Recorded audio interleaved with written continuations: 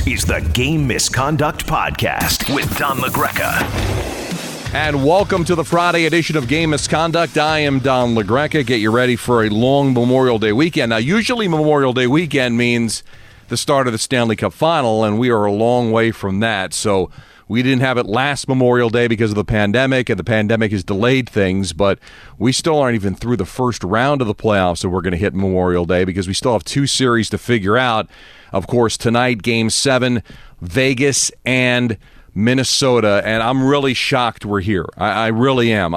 Anybody that listens to this podcast knows I had Vegas as the Cup winner, and that could still happen. Teams have gone 7 games and still have won the Cup, but from a confidence standpoint, you can't be too thrilled with what Vegas has done against Minnesota. I don't want to take anything away from the Wild. The Wild have played great, and they deserve a lot of credit for forcing this Game 7, doing what they had to do. And I've always been a Cam Talbot fan, of course, covered him when he was a Ranger. You know, people forget that when the Rangers won the President's Trophy in 14-15, he was a major part of that. That's when Hank got hurt, and Cam had to play like 20 games and played tremendous, and he deserves a lot of credit for how good that Ranger team was. And he's had some mild success in the National Hockey League, other places, but he's been a major reason why the Minnesota Wild still have the breath going into tonight's game, 9 o'clock Eastern Time, NBC Sportsnet, Game 7, always great. You know, it's amazing. As tight as this first round has been, this is the only Game 7. We have a potential one with Toronto-Montreal. We'll see if the Canadiens could force a Game 7 tomorrow with a win.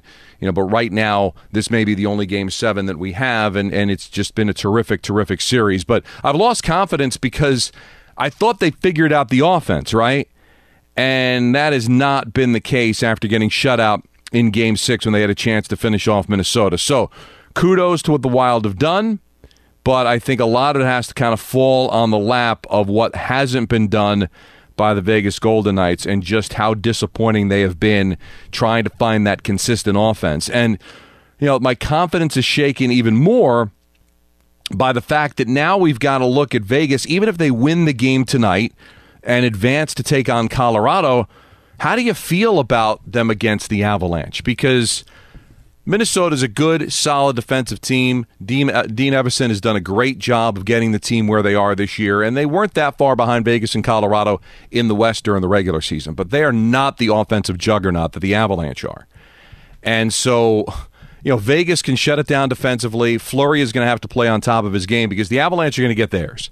And if you're going to struggle offensively and inconsistently the way the Vegas Golden Knights have, you know, we're just waiting for Max Pacioretty, and who knows when that's ever going to happen. And even if he does come back, does it solve all of their problems? No offense to Max, but he's not like a 40, 50 goal scorer that we're waiting on here, although he was pretty consistent all year. Are they going to have the ability to match what the Avalanche, a rested Avalanche team, are going to be able to bring to the table? Now, they'll have no Kadri for at least the start of the series, and that's going to be a bit of a problem, certainly, for the Avalanche. And they lose their second-line center, and you've seen how that affected Toronto with Tavares being out of the lineup. But, boy, Vegas has you worried. Even with a victory tonight, you just kind of wonder how you feel about that matchup against Colorado. Now, last night, some tremendous hockey, a couple of overtimes. That's one thing the NHL is not disappointed with, and that's been the overtimes. And Toronto, they came back from 3-1 down. I'm a little surprised that they're still struggling against Montreal. I really thought that they would finish off the Canadiens last night. Didn't do it. They did come back because they just have so much firepower. How can you not come back? But here's the problem with Toronto that has been a problem with this team forever, and it doesn't seem to matter who the coach is that I understand you're a great offensive team, all right, even though we haven't seen a lot from Marner and Matthews in this series. I know you're a tremendous offensive team, but you just can't do what Galchenyuk did last night. You can't give up a 2-on-0 in overtime. You can't make a blind pass from the point and just think that it's the Harlem Globetrotters and it's just anything you do is going to result in an offensive opportunity. There has to be some defensive responsibility. There has to be some zone responsibility. You just can't throw it out of there like that and create a 2-on-0. And it results, of course, into the game-winning goal. And why wouldn't it on a 2-on-0? I don't care who the goaltender is. If you don't score on a 2-on-0, that's on you. That's your fault. And it was a great combination between Caulfield, who got the steal, and Suzuki, who finished it off. And now instead of getting ready for Winnipeg, now you got to play in Montreal tomorrow. And for the first time in Canada since the pandemic, there will be fans in the building. They're allowing 2,500 fans in Montreal. Don't know how much of an impact in a building that holds 20,000 to have just a shade over 2,000, but it's still going to be something. And now if you're Toronto, you find yourself having to play on the road to eliminate the Canadiens. And then if you don't do that, then you're talking about having to play on Monday, a possibility of having to play on Monday for a Game 7 where anything can happen. I mean, so there has to be some responsibility there. I think Toronto will be okay, but now you've got a more rested Winnipeg team that's got like Ehlers who's not at 100%, but now maybe by the time that series starts.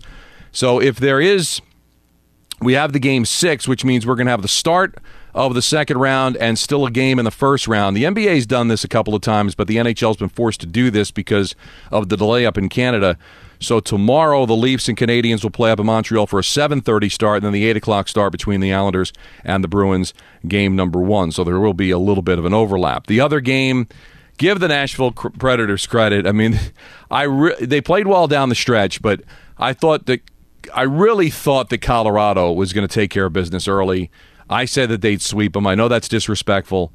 But even Nashville, winning those double overtime games at home, and then last night protecting a lead late, and it looked like they were going to be able to force that Game 7 and put all of the pressure, certainly on Colorado, on Carolina to be able to win that Game 7 at home. Hey, it's Kaylee Cuoco for Priceline. Ready to go to your happy place for a happy price? Well, why didn't you say so? Just download the Priceline app right now and save up to 60% on hotels. So whether it's Cousin Kevin's Kazoo Concert in Kansas City, go Kevin, or Becky's Bachelorette Bash in Bermuda, you never have to miss a trip ever again. So download the Priceline app today. Your savings are waiting. Go to your happy place for a happy price. Go to your happy price, Priceline. But the big play, and it came with about 6 minutes left in the game, protecting the 3-2 lead. Slavin with that great feed to Hamilton to tie the game up at 3, and then they would play out the rest of regulation and go into overtime. And Slavin, and EJ brought this up earlier in the week, they've won the 2 games since Slavin has come back. He is, I think, one of their best defensemen. And the combined with Hamilton there was just a thing of beauty. It really was. And it silences the Nashville crowd. You knew they were going to have trouble holding on to the lead anyway because that's how good Carolina is. And then you get to overtime and you're strapping yourself in for a long one, right? Well, it didn't take long. 1 minute and 6 seconds. A great tip from Aho. And who had the feed? Who took the shot from the point? Slavin. So this is a Carolina team that maybe you can look at and say if Slavin had been healthy the entire series, maybe they would not have gone 6. But the fact is that Carolina survives, and now that should just be an epic matchup to come out of the Central. Tampa, the defending Stanley Cup champions. Colorado, who has played great all year, won that division, home ice advantage. That should be epic. And I got to tell you this. I had Tampa coming out, so I'm going to stick with that pick. But here's the thing. Looking at the way things have gone in these playoffs, Tampa's got to tighten it up, all right? Florida really took advantage of a lot of things, just didn't get the goaltending, but they certainly were able to score. They certainly were able to expose some things. Tampa's got to tighten it up. They can, but they've got to tighten it up against what I think is maybe a little bit more consistent and a little bit more seasoned Carolina team that certainly is going to give them better goaltending than Florida gave them. So I think Tampa's in for a real treat here. And I think it's going to be a lot of fun. The buildings are going to be rocking. Certainly Carolina's proven that. I think Tampa's got their hands full against a Hurricanes team that is just continuing to prove people wrong year after year, series after series, game after game. Boy, am I really looking forward to that series to get going. So congratulations to the Hurricanes, but also congratulations to Nashville. They put up a tremendous fight, but they lose OC early in that game. That certainly affected them to not have one of their best offensive defensemen and really their leader of the team. So Yossi not being in certainly hurt, but give Carolina credit. They get the win 4-3. They go on to take on Tampa. So we know that matchup.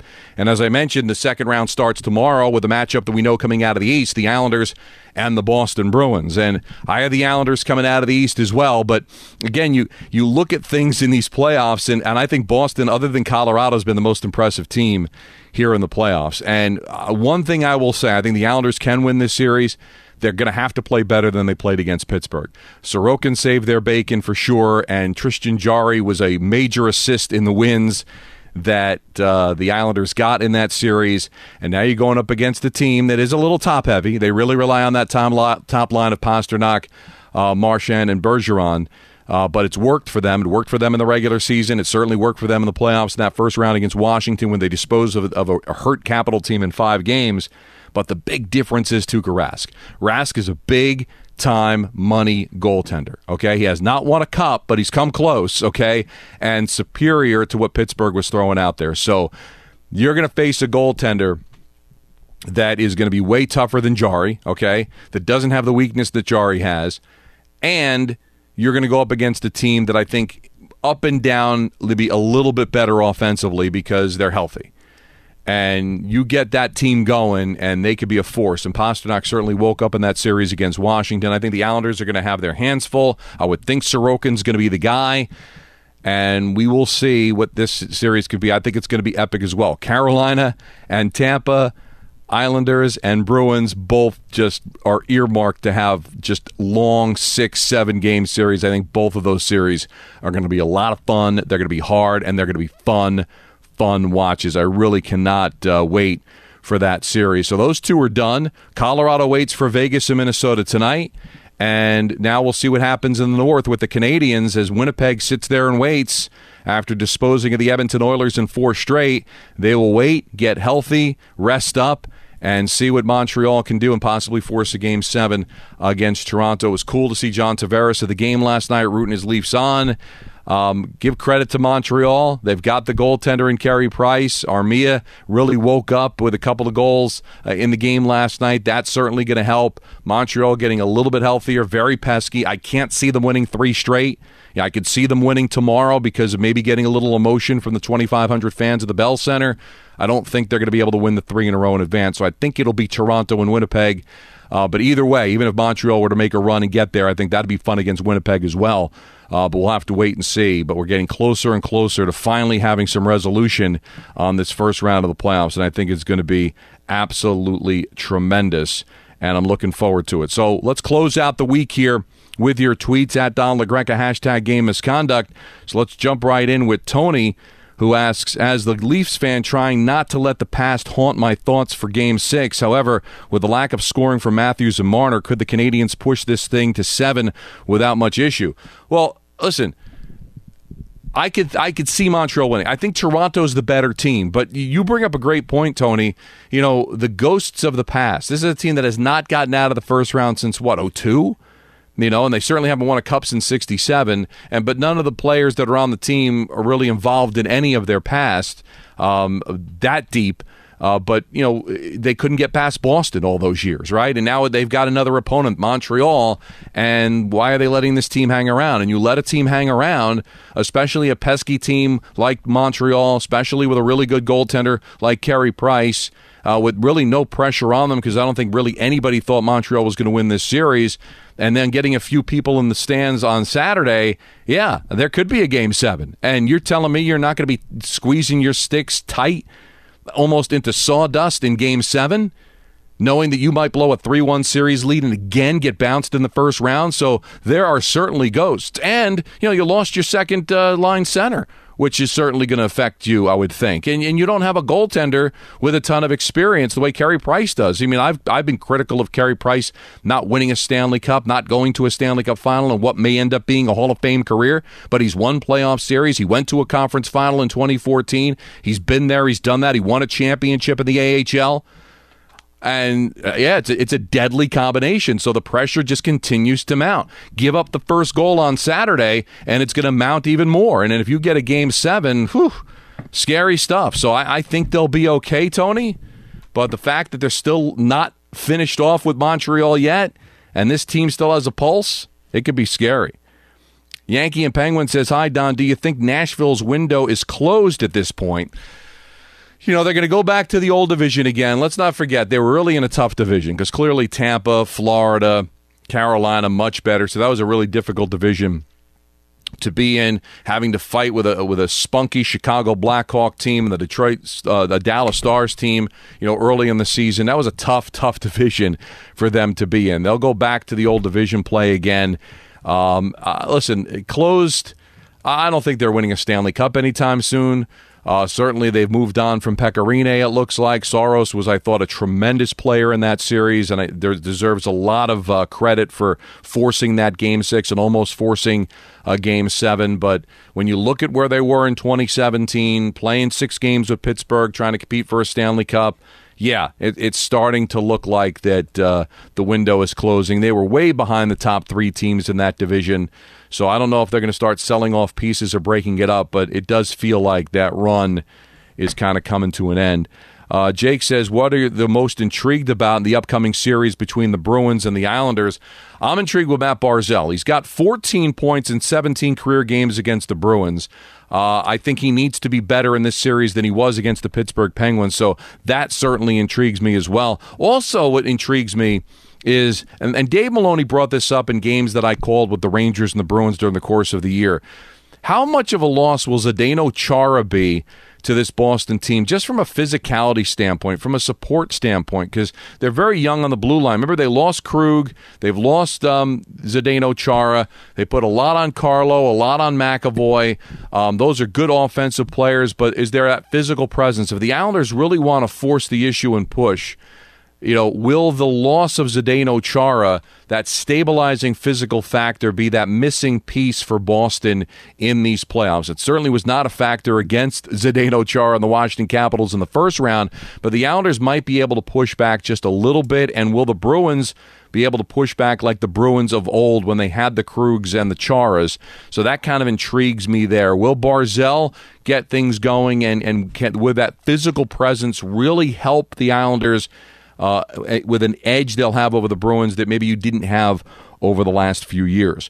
Richard says, hey, Don, would you expect the Kraken to be weaker than the Golden Knights were in their first year because now the rest of the league has learned what to do and not do in the expansion draft? Well, that's part of it, but the expansion draft really hadn't changed. So I suspect that the Kraken will be better than past expansion teams, but I don't know if they'll be at the level of Vegas, because the one thing that I will say about Vegas that really irritated me during that run to the Cup final in their first year is that a lot of respect for them was taken away by the fact that everybody pointed to the NHL and their expansion rules as the sole reason why Vegas made that run. And that is just so unfair, because I think George McPhee did a tremendous job of just knowing the right players to go out and get, and just knowing what players were about to pop. Like he just kind of knew that Karlsson was on the verge, that Marchessault was on the verge of something special, believing that Marc-Andre Fleury had something left when Pittsburgh didn't think so. Give credit to George McPhee. Give credit to Gerard Gallant, the coaching job he did there in Vegas when they first started. So, yeah, the expansion rules were different than they were in the past, and that probably helped them become a playoff team. But boy, that's being disrespectful to George McPhee, to Gerard Gallant, and those players that really came together and made the run that they made. And they backed it up. They really have. They've gone to the playoffs every single year since then. Now, they haven't won the Cup, but they've made some tweaks. They've made some moves. They've got a new GM now, new head coach, and yet Vegas still continues to march on. So I don't think Seattle will be at that level. We'll have to see. I have a lot of respect for Ron Francis, and I think he'll push the right buttons there. But to expect that kind of level, I think would be unfair. But I do think that there are some advantages in the expansion now where I think Seattle will be quicker to compete, but maybe just not on the level of that team, and you're kind of stuck. I don't think it was the case of the other NHL teams having their pants down with who they left unprotected. It's just that, hey, you got to leave somebody unprotected, right? And that's going to be the same situation for a lot of these teams going to the expansion draft coming up in a couple of months. Robbie says, what's a reasonable trade proposal from the Rangers for Eichel? Is there something less expensive on the market but could have a big impact in the lineup? Great question. Listen, Eichel's going to be really expensive. And you're going to have to give up a lot of your blue line. I wouldn't give up Miller. I'm certainly not touching Fox. But can be some of the guys that they have that we've seen a little bit of.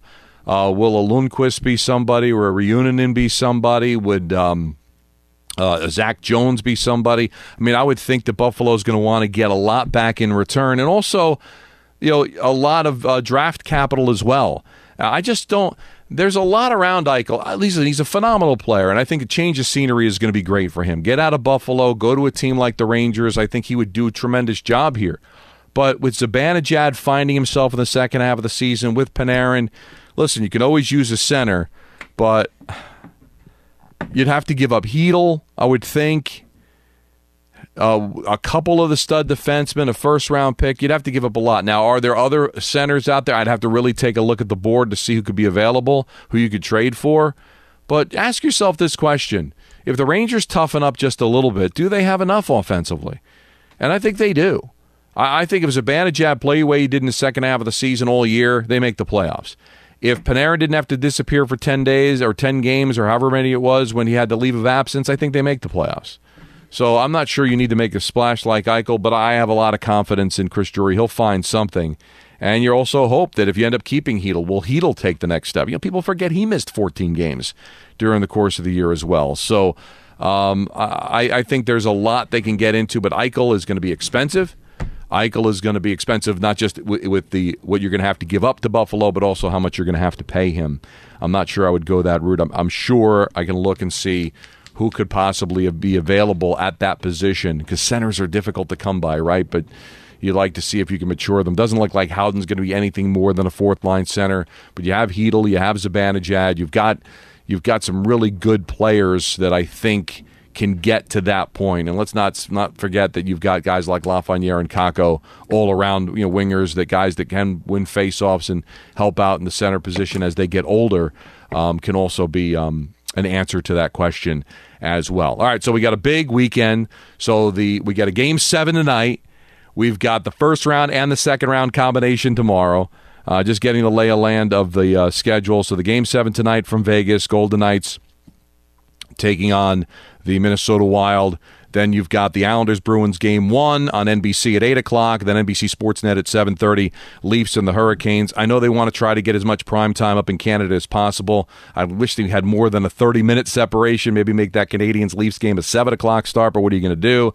And then we're just going to have to wait and see from there. Right now we don't have anything else to get into, but we will have games. We will officially be in the second round by the time we come back. Now, Monday is Memorial Day. Enjoy your barbecues, have some fun, enjoy the hockey, and we'll come back and recap everything on Tuesday. So we'll be back after the holiday on Tuesday to recap the weekend and give you a significant preview of the second round. And if you want to talk to me and Jonesing for Hockey or Jonesing for LaGreca, at Don LaGreca, hashtag Game Misconduct's the way to do that. I'll be all over social media during the course of the weekend. So have fun. If your team is alive, good on you. If you're not, then just enjoy everybody else playing and dream about your team one day being in this situation. We'll talk to you again on Tuesday. This was the Friday edition of Game Misconduct. This is the Game Misconduct Podcast with Don LaGreca.